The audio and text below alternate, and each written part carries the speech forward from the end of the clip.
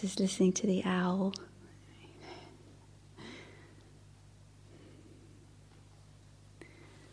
So, good evening, everyone. Just realising one person in this room has already heard this talk, so sorry. Maybe someone else, I don't know. This talk is called Making Friends with Metta Practice, and double meaning intended. And there is, in sharing the Metta practice a little with you on this retreat, and sharing this talk, there's I guess an intention to explore a little bit around this practice and just maybe to open up some of its potential, its breadth and depth, and also to acknowledge that perhaps also with any practice that we undertake, there's a sense that we have to make friends with it, that and this sense of not quite understanding what we're doing, getting in struggle with what we're doing. And also, of course, that with the Metta practice and all of our practice in a way, maybe you could say it's about making friends with what is, or with life, with ourselves. I know for myself, this particular practice has felt particularly difficult over the years at different times in different ways, and particularly important, which I think is interesting, isn't it? Perhaps some of those areas where it can feel really opaque, or, we just keep kind of bumping up into a lot of resistance and so on, that actually turns out to be place of great learning, great gifts can come from that.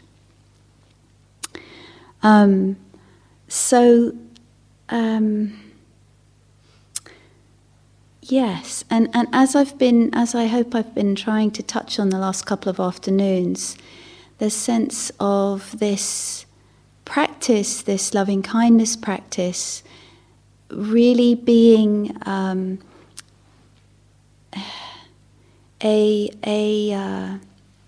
opportunity to connect with our good heart. Now, there's something I keep coming back to, and how much maybe others have felt this. That you're saying a phrase that may I be peaceful, or may I be kind, or something, and it all seems to kind of place it somewhere out there, elsewhere, in the future, somehow in some other state than I am now. And that again and again, what has been so important is to keep realizing that it's something about touching, remembering what is always here as a potential, this good heart, this capacity to care, to feel tenderness, to open to life, to whatever our experience is, and somehow to be able to kind of, I don't know, to me it makes sense somehow that when I touch that, when I'm in touch with that it's so much more likely that thoughts, words and deeds and actions arise somehow, or understandings arise from that, which are sort of, it has a rightness about it, an appropriateness. So I feel like this movement, isn't it? This movement, or this uncovering of our care, concern, can feel very risky. I'm really aware of how, for myself and for some of you during this retreat, and many other people, that somehow, and the heart opens and there's that sense of tenderness, it can feel very risky, can feel somehow scary, risky, kind of maybe a bit naked, a bit kind of exposed, and unnerving some way. And how if we can kind of bear that and somehow hang in there through that, they're just somehow, to me, there's a kind of way in which it's also strengthening. It's strengthening, and I think there's a sort of strength that comes into us. And I mean, it's difficult to put into words, but I think one aspect of it is that when we're more open and connected with that good-heartedness, it's actually connecting us to everyone, because it's somehow in that realm of wisdom, of the truth of non-separation, of the truth of our, I don't know, I'm just using my hands, our oneness, our non-separateness somehow at a very important level, and that there's great strength that comes from that. Now, I know, I don't know if you know what I mean, but it can be a sense that I've had recently, going through a difficult time, of how much a sense both of reaching out in a caring way, or being open and tender to receive other people's friendliness and care, has been what's carried me through. It's actually been what's made something terribly difficult feel like be possible. And I don't know if I had this image at one point. I was walking a tightrope, but I kept reaching out my hands to either side to the people who were there. So I got my balance. And even when the people were far away, and it was that reaching out, it made all the difference. Even though I was still, as we all are, in a way, aren't we, alone? Like Jenny was mentioning in the opening evening, I was alone. And that's not the end of the story. We're also together. But there's something about being able to, I don't know if that gesture makes sense to you, but that I also, today when I was thinking about it, I had this image of a tree, kind of the strong tree and the roots going down and out into the earth. Maybe that also sort of feels like that. So there's something incredibly powerful about this, that both in terms of what we need from others, but also what we offer, and that somehow in the opening of the tender heart, that whole self and other, whether it's giving or receiving, I don't know, it just it seems sort of less important somehow, because in the tenderness, in those moments, you probably know what I mean, and when we're really met, or we're really meeting someone in that tenderness, it's just tenderness. It's just compassion, and the me and the you and them, it's like it's somehow less important somehow in those moments.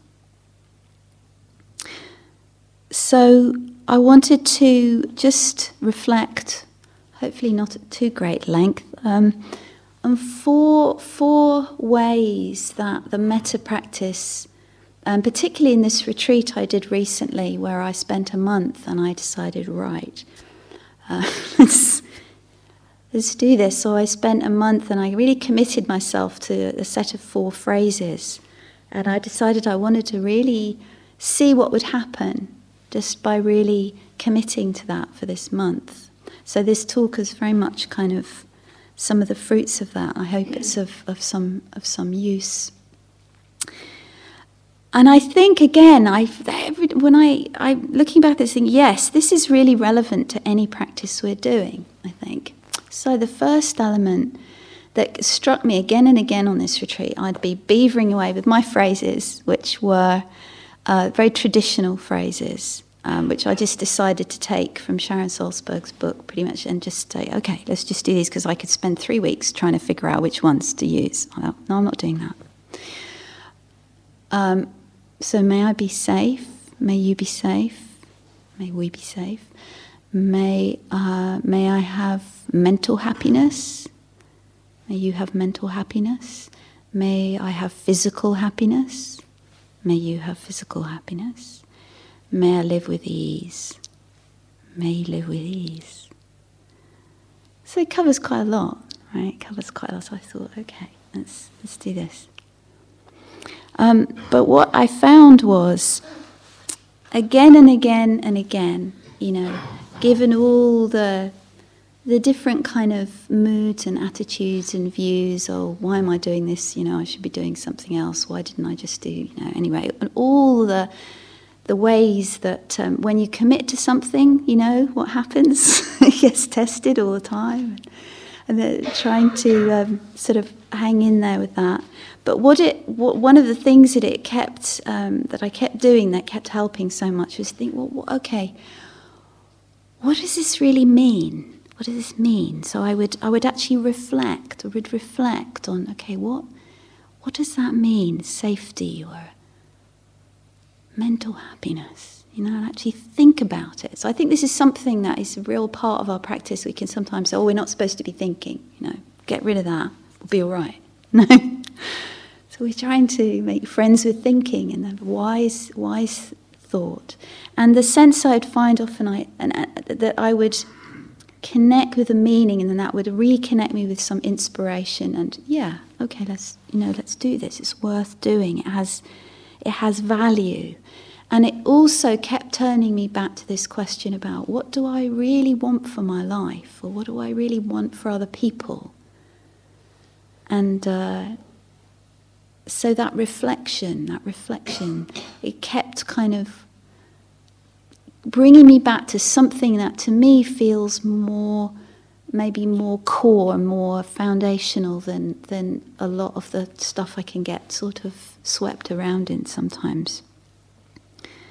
And that it keeps, by saying these phrases, I kept being challenged to recommit again and again and again, to what I most truly value.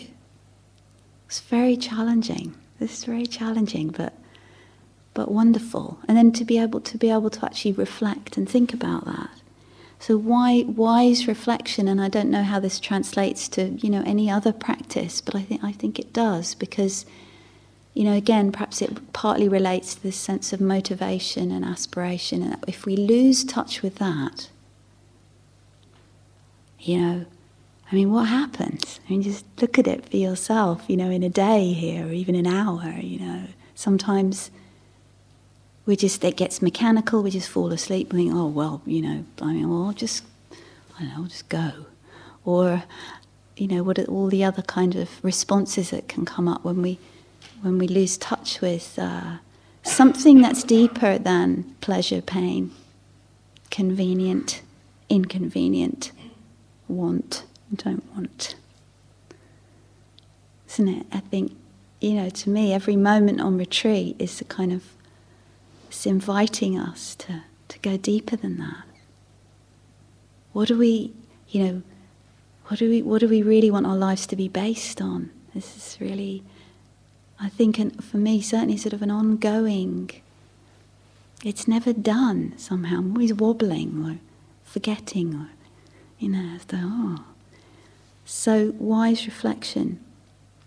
So the second area that I think was really wonderful on this particular retreat I did for a month, that I've been touching on a bit, is this use of the imagination, which I think is such a powerful thing for so many of us, and to be able to, in a way, reclaim or claim the use and value of that. Again, not feeling we have to clean out our mind of everything and then walk around like a big empty bubble person or something. But this wonderful capacity of the human being, to have imagination, and how this imagination can sometimes sort of offer us, just what we need, ideas and concepts, and it's really good and it's logical and it makes sense and it's true and right, and it's like, and you're left just like, it doesn't make any difference. It does not make any difference. At least that's somehow so often, how it is for me. Maybe this is different for different people with different sort of psychological temperaments and backgrounds and things. So the Buddha, how much the Buddha used imagination in the form of simile. He's always saying, something is like something, isn't he? And these images, these similes, to help us kind of understand. And I feel like those images and all of the way that we can, either use borrowed images like the Buddha. The image of, sometimes in terms of metta, have the mother and the child, and the sense of the protectiveness and the care and the concern, and the way that can be a very powerful way of connecting with sometimes we do, don't we? We sort of see our hurt or confused bits. We just see it as a child that we can hold. Yeah, a very simple example, but that's imagination, isn't it? And in a way, I'm not sure we could practice without it. Anyway, we're imagining everything, really. We imagine our breath, in a way. We can't, it's all mediated through our mind, isn't it? So to find helpful ways of conceiving things, like, I gave you the image of the duvet, the Metta duvet, And there's something in us, isn't it? I don't know. It feels like to me the heart, the heart that is that, chitta, the heart mind, the responsive, the affected, which is not. To me, that speaks more the language of simile and metaphor and poetry and music and all of that, and movement. I know I wave my arms around a lot, but I often find that maybe that's part of this language of, the gestures that the Buddha made, touching the earth, and these beautiful hand gestures, and the harmlessness, and beautiful kind of communications. So imagination, like planting seeds. Again, Jake was mentioning the gardening metaphor, and sometimes with the metta phrases, you can imagine planting seeds. Each phrase or each word is like a seed planted, and maybe that really resonates. That sense of looking for what resonates, what really has kind of touches, you can feel something in you getting interested. So another part of the function of imagination, I think, is to help us to be interested and engaged. Just like that helps to, again, the sandpit kind of image, to keep us engaged and interested. So it's not just like, metta. Maybe that works. I shouldn't underestimate that little tapping. That might be another method that works for some people, just very simple, knocking on the door. Maybe my mind works more that way than a lot of people's. It's very, and to let these things come as well. Like another part of what happened to me on retreat was that images would just organically grow, and without completely understanding them, they would somehow offer something really, really precious.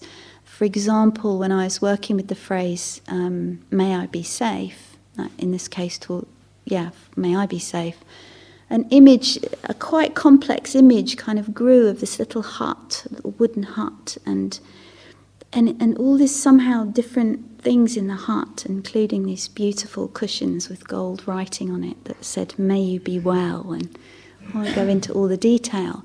But there was something very, it wasn't proliferative, it wasn't distraction, there was something very sort of focused and very meaningful, I guess, a sort of gathering. I'm making this gesture with my hand, of because I feel like we can sometimes have the idea that samadhi or samatha calming, this gathering, has to take place by, taking your attention and nailing it to one place, sit and stay, doesn't work too well for me. And maybe for some people that sit and stay kind of thing, and it does stay there. And of course, for some of us, there's certain times in retreats and things get quiet, the thing does, it just stays. But for me, that I noticed in working with that kind of imagery and letting it evolve in a very careful kind of way, that it was a very steadying, gathering samadhi kind of practice. Really interesting. And again, we can have preconceptions, we can have real misunderstandings, I think, about what concentration is and what it means and how it happens. And there's something in there about, again, the place of enjoyment and kind of, just enjoyment really, and being absorbed into something in a careful way, not in a sort of fantasizing, wafting away way. So that's just an example. So the imagination, many other ways we can use it. Just one other, because there's lots and lots. But one I've found incredibly helpful is imagining being in a beloved place.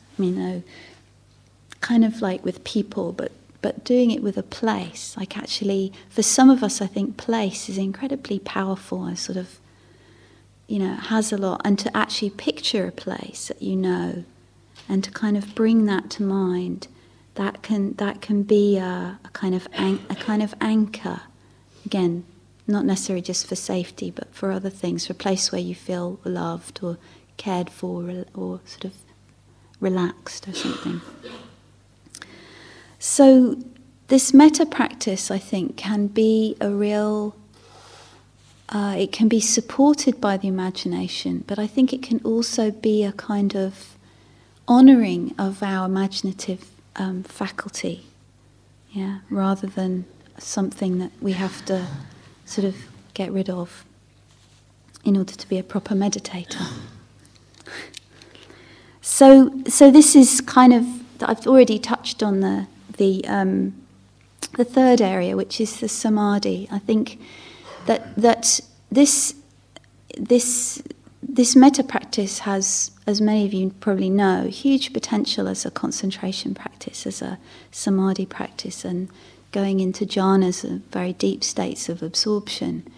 And that to maybe, if you, again, depending on your interest with this particular practice, you can begin to sense that when the practice starts to steady and starts to be more continuous, you can really let the focus or the direction of your interest become more the sort of steadying and gathering and the sense of the body. And it's hard to describe, isn't it? But this whole body awareness as a kind of field of metta that starts to be able to become, in a way, the field of concentration. So that may not make sense, but just so that you know, again, part of this intention of this talk, I think, is to sort of just point out again some of the breadth and the depth, the potential in this practice, and something to be explored, if you wish. So the last area I want to touch on, and I hope to leave a little bit of time to see if there are any questions or comments, is something that was very important on this particular retreat, probably any retreat, but I think my mind tends towards investigation and this potential of the metta practice to be an insight practice, to be a way of seeing clearly those habits of mind that keep us down, keep us bound, keep us suffering. And the one area that I called it, that the practice started to show up very, very clearly and strongly, what I called relational disturbance patterns, which what that really means is, like, I would find when I would think of somebody, or I would see somebody, another retreatant going by, and I'd may be well, or may be safe, may you have mental happiness, may you have physical happiness, may you live with ease. And I would instantly see what was not that. It just became more and more clear and quite comical at times, It's just different things that somebody's going past. I was sitting, say, at one point in the sofa, and somebody's going past sort of behind, going slap, slap, slap with their slippers on the floor really loudly, like slap, slap, slap. And I'm just going, maybe you have mental happiness. For God's sake, can't you walk more quietly? This is a really quiet place. Like, slap, slap, slap, slap. So it was kind of wonderful because it would give me something to come back to. So I could, I wish them well. I'm a bit irritated about the slippers, but, actually, I do wish you well. So do you see the way it kind of both acted as this kind of mirror, or like a frame of reference? So it's a mindfulness practice. It's a mindfulness practice as well. That you could see, and then to the degree that then you let go, and it happens, and it arises and passes. And so I got just very, very interested in this, and the sense of oh dear, there's a lot of it about. The fact that it just became more and more clear to me that both of the people I thought about and the people I actually was seeing, what was I seeing really? I was seeing a certain image, or a kind of particular, and it would be different at different times. Maybe you've even noticed that here. You see somebody and, they're really annoying, and then you see them a few hours later and you think, or your own self, you've got this image of yourself, the best meditator in the world. Really, yeah, doing really well, yeah. And then what happens? Oh my God, I can't do this. I'm such a bad, I'm the worst meditator in the world. So I'm exaggerating a bit, maybe. What's going on there? What is going on? And what I don't know, what I found that, obviously any anchor like the breathing, when it's really strong, can, help us to show us these things. But what I found, the metta practice is so supportive, because it would keep redirecting me to there's another way of looking at this, or that perspective, and seeing how it changed. And so just another experience I had where I was, and I know people here have talked about this, absolutely enraged about something really small. And, really uncomfortable and really unpleasant, and I really shouldn't be, this shouldn't be happening. For goodness sake, I'm a teacher, or, whatever kind of stuff you have around, it shouldn't be happening. But the power of the container, I honestly think that during that retreat, I got to know anger more than I ever have, and I think that was a good thing. It was not always very pleasant, but I didn't hit anyone. Hooray! Oh, careful, not yet. Anyway, no, it's like, don't get complacent. I feel like this is so important. I don't know if it is for you, but I think that this sense of, particularly in spiritual circles or with metta practice, we're all supposed to be kind and, not, and something about this really, really, really including this capacity of the metta, or this, I think Ajahn Sumedho said, metta is kindness with awareness, or was it awareness with kindness? Anyway, you get the idea that with this, that there is a sense that it doesn't have to exclude anything, and that even these very painful, powerful patterns can be held, they can be seen, and in that there's some liberation, there's some more freedom sort of around that. So much more that could be said about these relational disturbance patterns, or maybe they're just. I put them into 3 categories. I love putting things in categories sometimes. It's terribly pleasing, I think, even, it maybe helps you sort things out a bit. And I realised there were the sort of the clinging or the greed-related category. So you see someone go by, you think, oh, I want them, or, oh, I like them, or, oh, I'd like to be like them, or, oh, look how carefully and beautifully and mindfully they're walking. Why can't I do that? Or, that kind of thing, idealising. So I really noticed that was one of the relational disturbance patterns that was very apparent, and that there were particular people that this would latch onto. So then you see, it's not really the people; it's this pattern. And then there were the delusion-connected patterns, things like where I could see, this awful sort of dismissiveness, or they don't matter, or they're not very interesting, or I'm not particularly threatened or attracted to them, so never mind.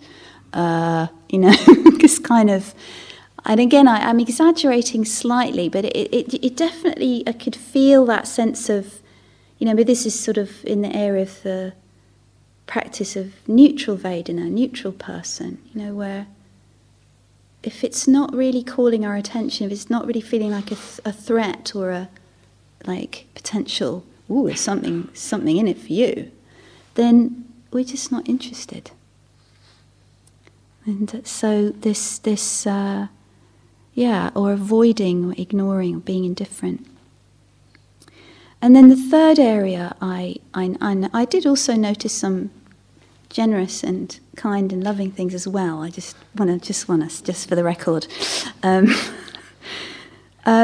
the third area, of course, is connected. We've greed, delusion. What's the third one?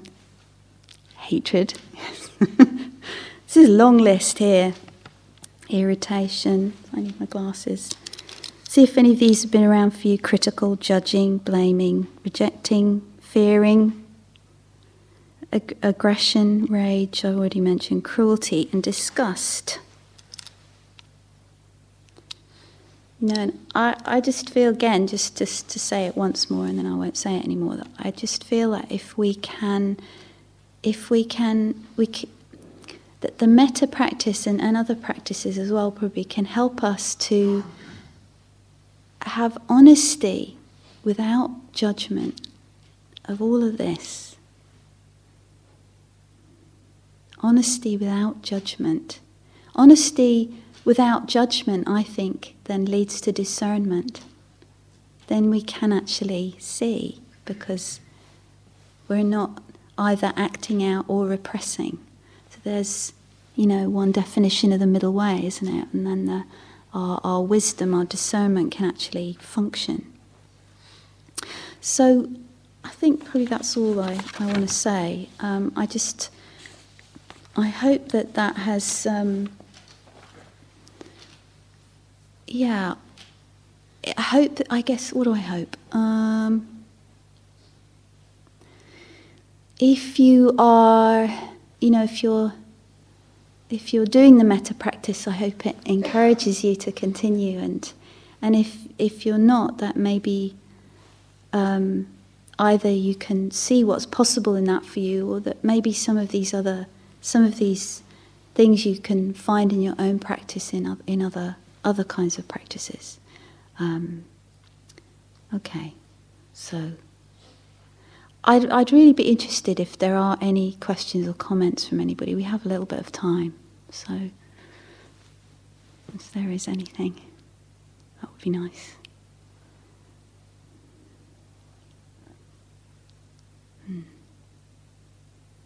Yeah. Could you actually describe the actual practice in a bit more detail? Because I'm not really sure what you do with these phrases. You just Right. say them, Mm-hmm. how does it work? Well, have you been here in the afternoons when we've been doing the metta practice with the phrases and? Yeah. Okay. With the imagination. Yeah.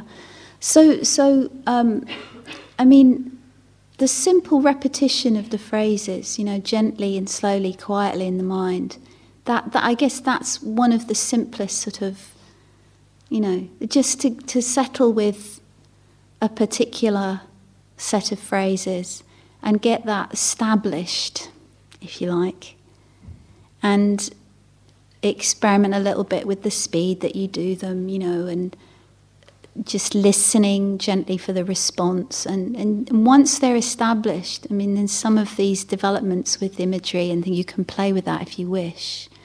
But it can be that simple. And then if you're interested in the insight, if you're interested in that part of it, then what you do is you really notice. You're really noticing what happens, So if you keep the phrases going through your walking, through your having tea, through going to the bathroom, you keep them, you keep it going all the time, then it becomes this kind of. So you notice that you annoyed because somebody got into the bathroom before you, and may you be well. Does that answer the question? So you can find your own way with maybe establishing that as a sort of base, and then some of these other things I'm talking about maybe then can develop around that. But I always want to emphasize the potential of the imagery, because for some people the words aren't the best way in. It's more entered through some image or a felt sense or something like that. But if you want to get that going for yourself, just probably 3 or 4 phrases and just get it going and listen up and What did you mean when you said wait for the response? Oh, so say so that there's a sense in which you're speaking them, but you're also hearing them. So when I say, so for example, I'm picturing you, and I'm thinking, may you have physical happiness. Then I'm actually listening to it. I'm not just saying it and then rushing off to the next one. I might notice whether there's a response in my own body or heart or mind, so there might not be. I might not notice anything. Some of the time, not much happens.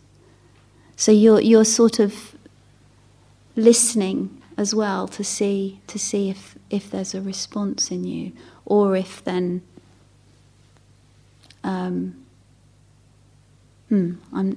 Does that answer the question? Thank you. Thanks.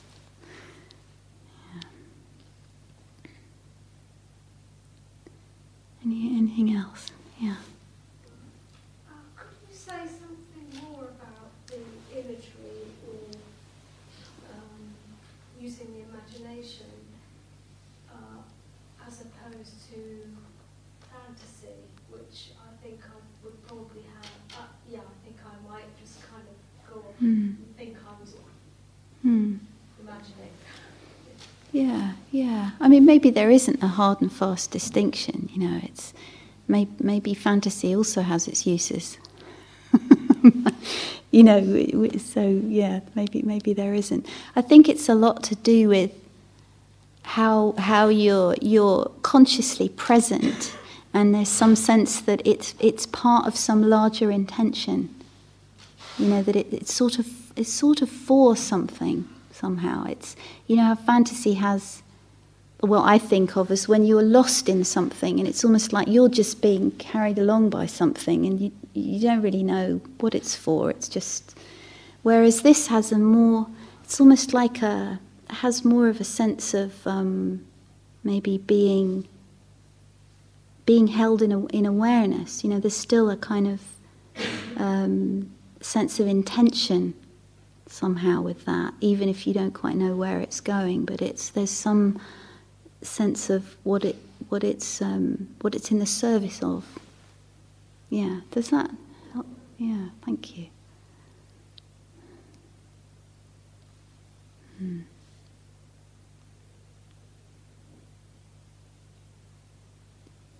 Yeah. Could you say more about the response that comes back and what you do with that or not? Right.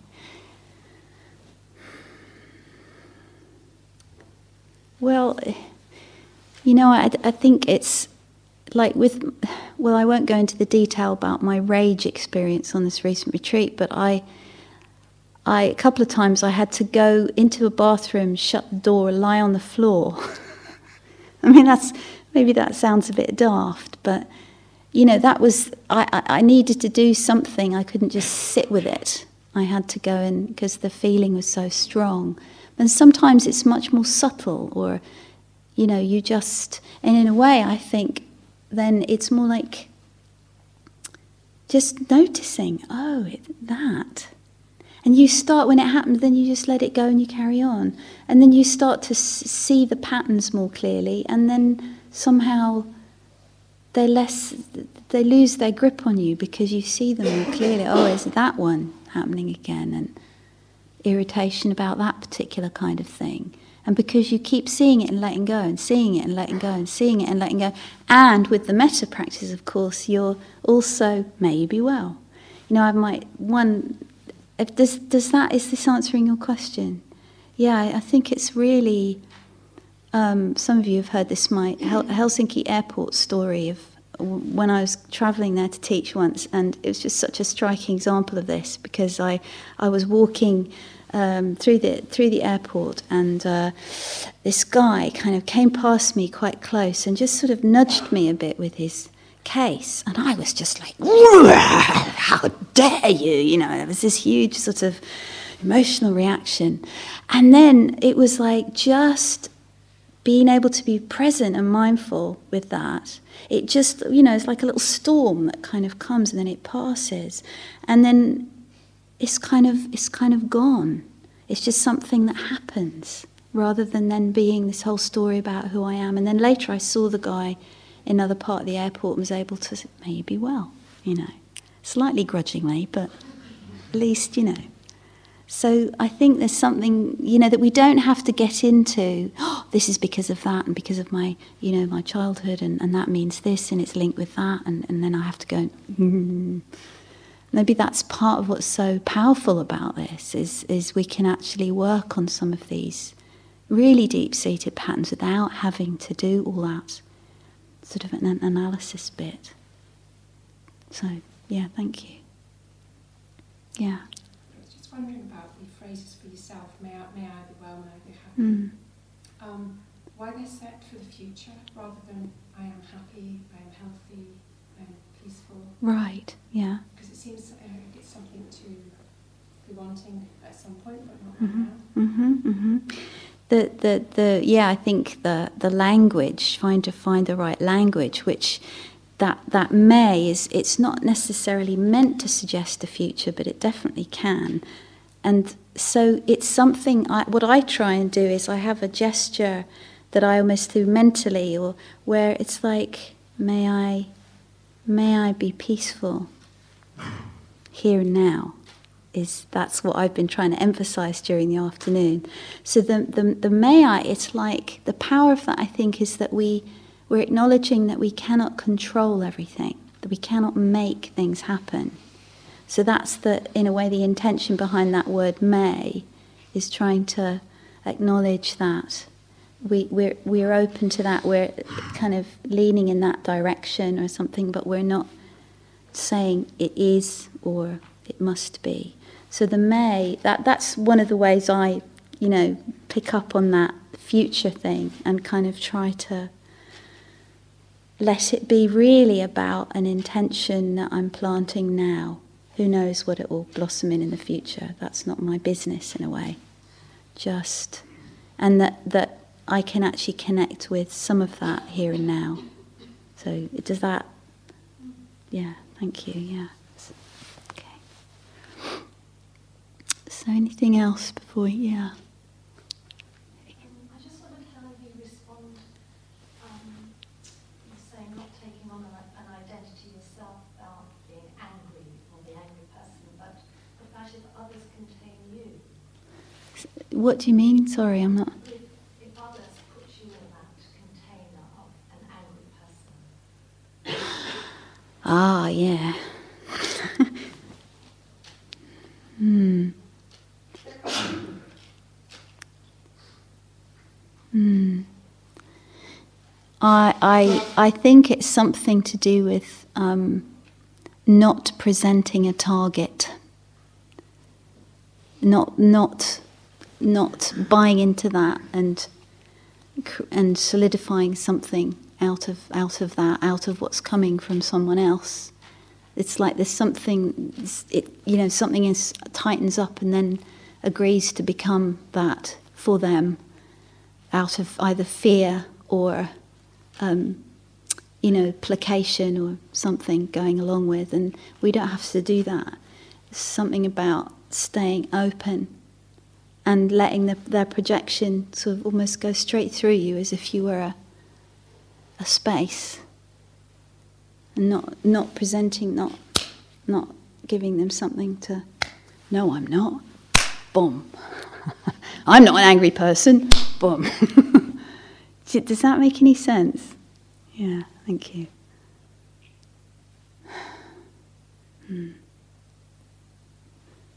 Well, thank you so much for participating in this conversation, and wonderful, thank you. And so let's just draw this to a close, and let's just take a moment to sit quietly together. Thank you.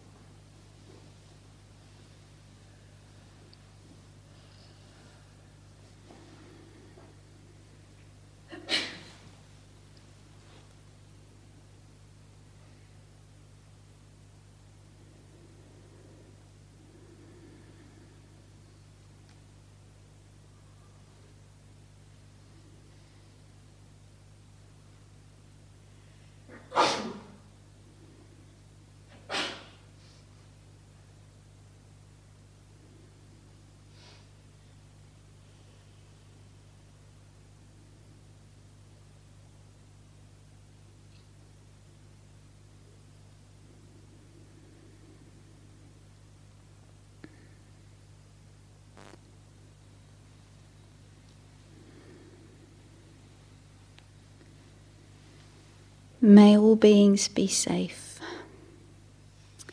May all beings have mental happiness. May all beings have physical happiness. May all beings live with ease.